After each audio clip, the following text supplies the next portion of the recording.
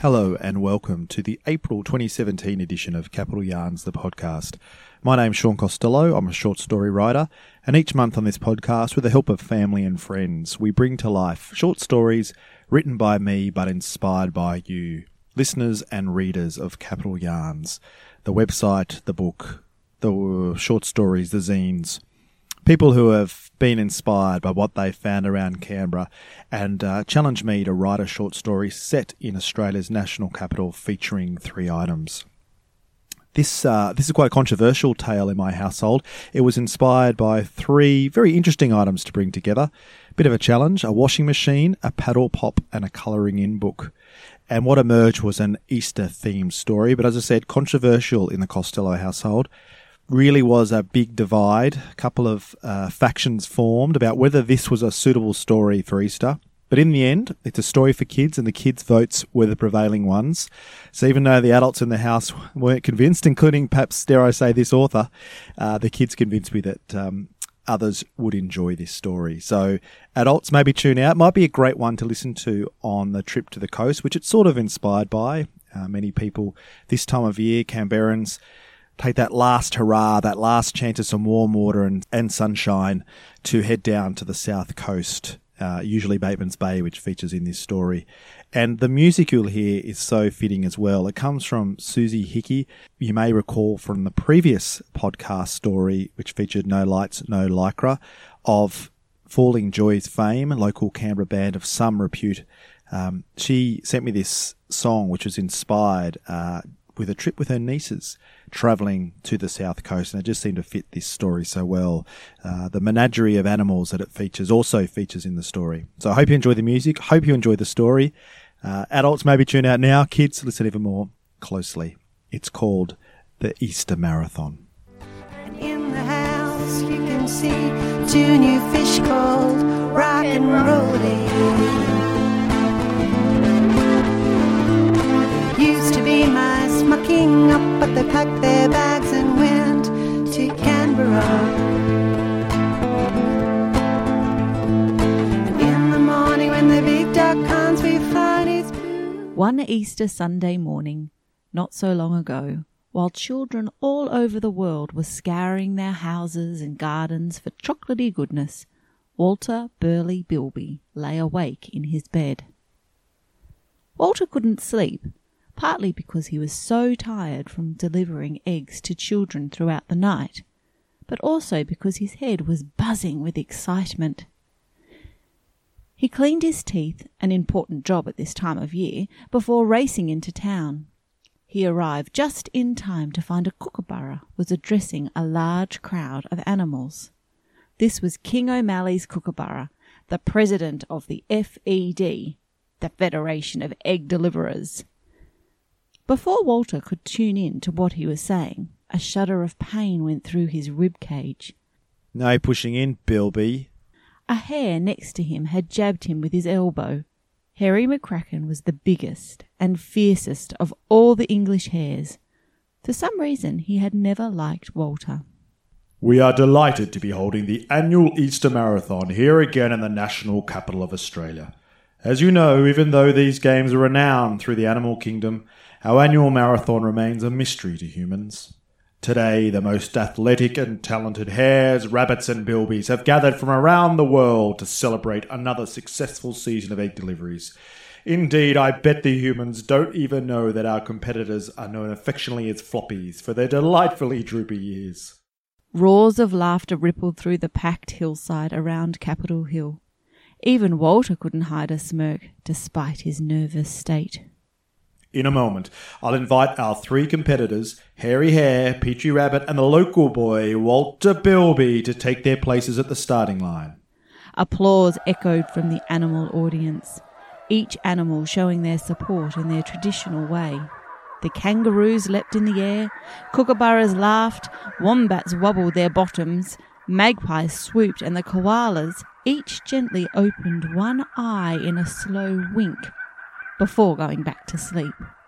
As you know, dear animals, the marathon requires our competitors to use all their creativity, speed and cunning to complete. Modelled on the strange migration habits of our human friends this time of year, they must make their way from here to the New South Wales coastal town of Batemans Bay. But they must reach the bay by lunchtime, so travelling solely on paw is out of the question. Once there, they must consume 3 pieces of fried fish and a small serve of chips for lunch. The competitor finished their fish first has their choice of vehicles. Our 3 competitors then return to Canberra, and the first to arrive is declared the winner. Of course, for us floppies, this time of year is about giving. And while this may sound like a simple competition, our marathon has a way of ensuring that only the kindest, gentlest, most generous of competitors can succeed. But without further ado, I invite our competitors to make their way to the starting line. The 3 walked nervously to the line. When they arrived, Harry turned to Petrie and Walter and pulled out a single digit on his paw. He pointed it towards Petrie. Hey, Petrie, pull my finger. Petrie looked down at the finger and sighed. Reluctantly, he reached out and pulled his finger. Harry blew a wave of warm, foul-smelling air towards Walter. Better out than in. King Kookaburra was now holding 2 chocolate eggs above his head. On your marks, get set, go! As he uttered these words, he smashed the eggs together above his head, causing chocolate chips to rain down over the nearest animals. As the cracking sound rang out, the thousands of animals present cheered again. Walter began jogging along the road, trying to think how best he would find his way to the coast. He knew he didn't have to rush. Lunchtime was still 5 hours away, and it would only take 2 hours to reach the coast by car. He just had to figure out which car to take. It quickly became clear that Walter and Harry were the quickest of the 3, although Petrie was just behind them. Harry, however, seemed to spend more energy and was soon puffing and wheezing. His eyes darted around the road, searching for a lift. A few metres up the road, the traffic lights went red, and the 3 competitors saw their chance. All 3 sped up, hoping to reach the ute that had stopped. Harry arrived first, and as he sprung up into the cab tray on the back, he turned to confront Walter. This is my ride, Bilby. Harry pushed Walter back as he tried to leap into the tray. Walter hit the ground with a thud. Just as he stood up again, he saw the light turn green. He tried once more to scramble into the cab, but as he did so, another animal bundled into him from behind, pushing them both high into the air. Walter realised too late that Petrie too had been aiming to leap onto the ute, and had instead run into Walter. As he cartwheeled through the air, Walter closed his eyes and braced himself for the inevitable crash into the ground. But instead he felt his body landing on something soft and squishy. A moment later, Petrie landed next to him. Walter hesitantly opened his eyes and discovered they had landed on top of a car, which fortuitously had a mattress strapped to its roof racks. The car took them to the foot of the Clyde Mountain, beyond which sat Batemans Bay. They had long since lost track of Harry's ute. However, just when it seemed the car would take them all the way, it turned into a petrol station, and the 2 floppies jumped down before they were seen. They glanced at each other nervously, then hopped once more down the road. It wasn't long before they came across Harry once again. He had hopped up to a parked car next to which sat a human child, who appeared to be in some distress. Petrie continued approaching, apparently to get a better look. Eating too much chocolate, I bet. Walter nodded. A car trip was probably the last thing he needed. He'll feel better if he burps. Harry held out something in his hand, gesturing for the child to take it. It took Walter a moment to realise it was a chocolate paddle pop. That's the last thing he needs, thought Walter.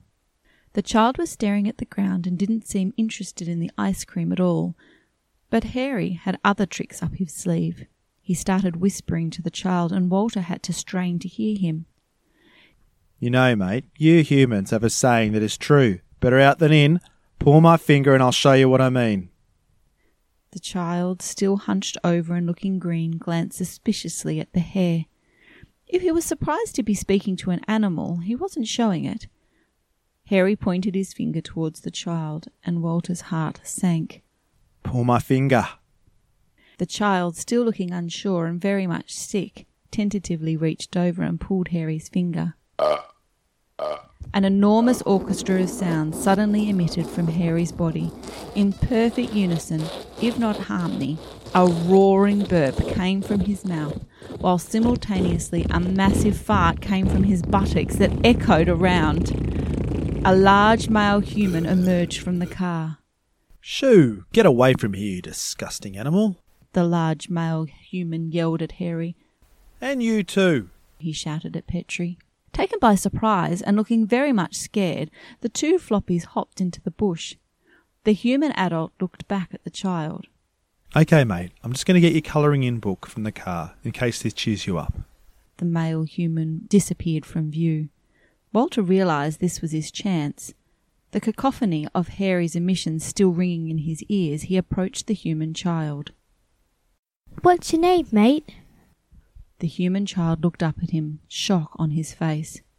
Did you say something funny? I did say something, and I'm a Bilby. What's your name? Bobby. The child was staring once again at the ground. Hi, Bobby. I'm Walter. Does your tummy hurt? Bobby nodded. Too much chocolate, perhaps? Bobby grimaced at the sound of the word. Can I try and help? I might be partly to blame. Bobby looked up and made eye contact. Yes, please. Walter smiled in reply and began gently rubbing Bobby's tummy. How does that feel? Bobby grimaced. Better, I think. Walter rubbed a bit quicker and noticed Bobby begin to squirm. You know, that hair was right. Better out than in, Bobby. You sure? Walter nodded enthusiastically. He felt Bobby squirm even more, and then his stomach lurched. A large burp came from his mouth, and Bobby, suddenly happier, smiled at Walter. The car door opened again, and the adult human climbed into the car. Walter hid under Bobby's legs. Okay, Bobby, time to go. Walter winked at Bobby and nuzzled into the crevice below his feet out of view. Used to be mice flocking up, but they packed their bags and went to Canberra. Half an hour later, as the car slowed entering Bateman's Bay, Walter leapt out of the window, waving goodbye to Bobby as he did so. Stay clear of chocolate for a while. Walter rushed into the fish and chip shop and found he was right behind Harry.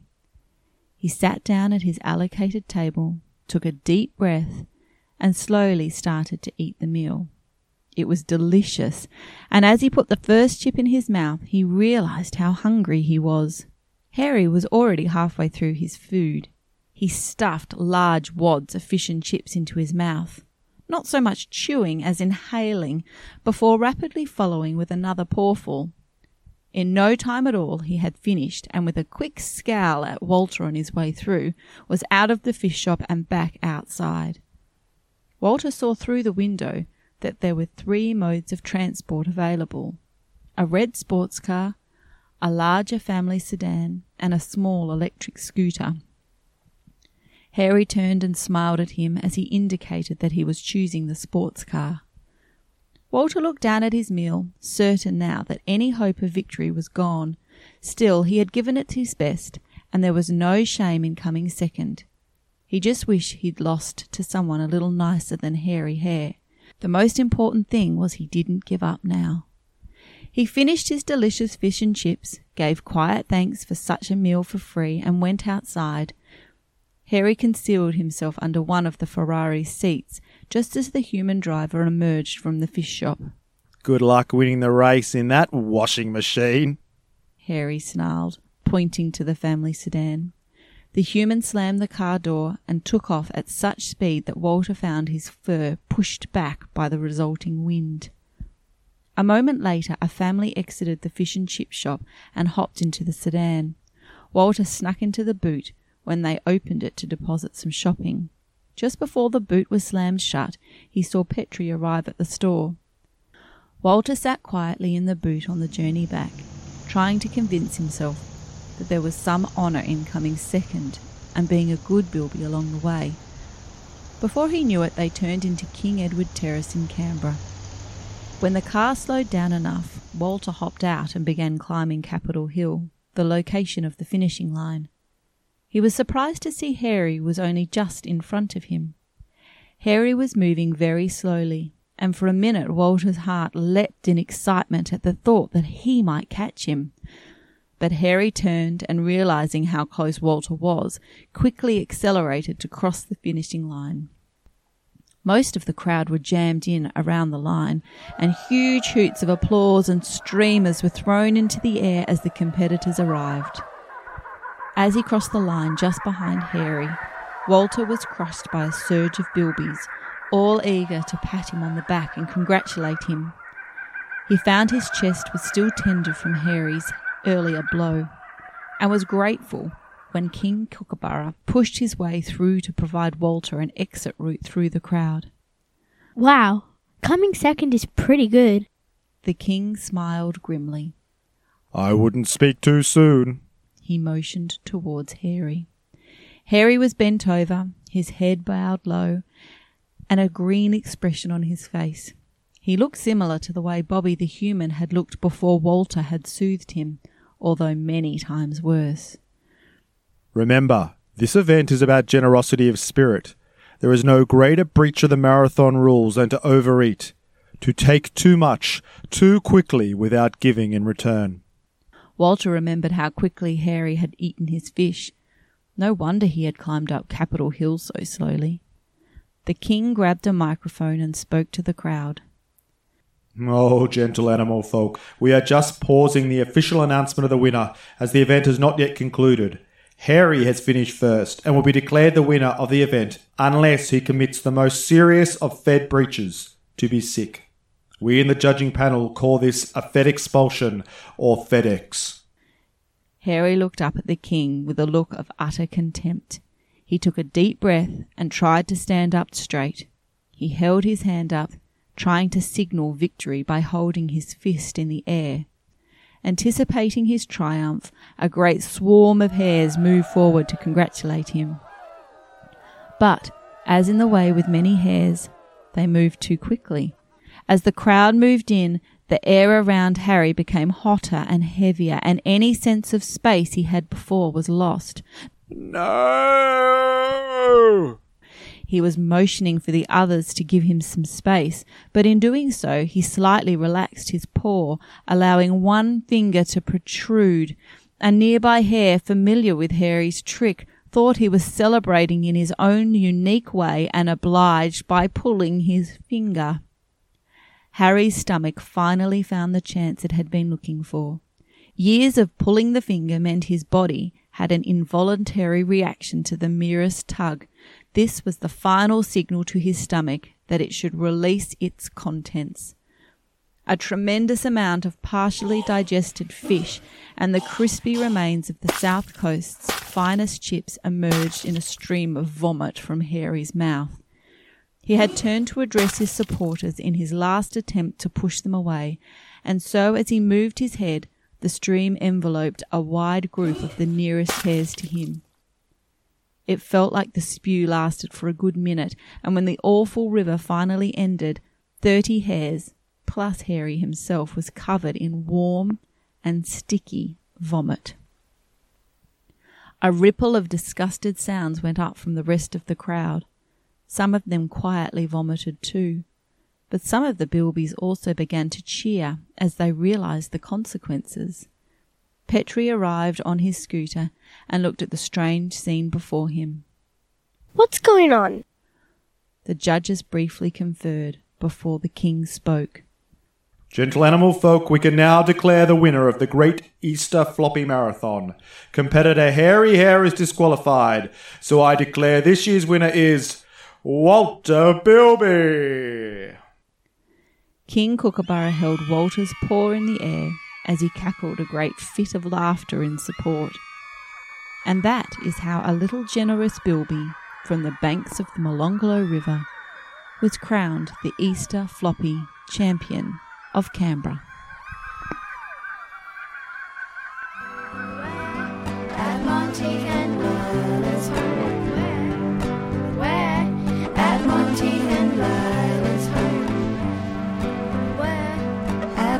Well, I hope you enjoyed that one. Perhaps adult and child alike, but I won't hold it against them. Some of the adults found that not quite to their taste, particularly after a busy Easter weekend. Just a reminder, you can always grab the Capital Yarns book at a range of retailers around Canberra City or via my website, capitalyarns.com.au. And thanks again to Susie Higgy for that fantastic music, which I just think fitted the story so well. I'll be back in May with another short story inspired by 3 items nominated by you. But just a health and safety warning before I go. Lake Burley Griffin has given a lot to Capital Yarns over the years, but as they say, what the lake gives, the lake also takes. And if you hear a carp ringing, vibrating, perhaps see it glowing a little bit over the next few weeks, I can provide some explanation. It might be due to the iPhone that unfortunately ended up at the bottom of Lake Burley Griffin earlier today due to a series of unfortunate events in the Costello household.